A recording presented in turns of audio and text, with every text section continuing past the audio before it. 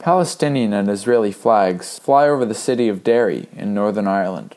For centuries, the city has been a center of tensions between Loyalists, who support continued union with Great Britain, and Republicans, who want a united Irish Republic.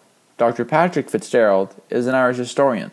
We met on a busy Derry street, with the flags waving overhead. He believes both sides fly these flags as a way to link their fight to the wider world. My interpretation of that it's a way of internationalising the struggle. So the Republican struggle would be set alongside other what they would regard as liberation struggles, such as in the Basque Country or in the Middle East in terms of the Palestinian.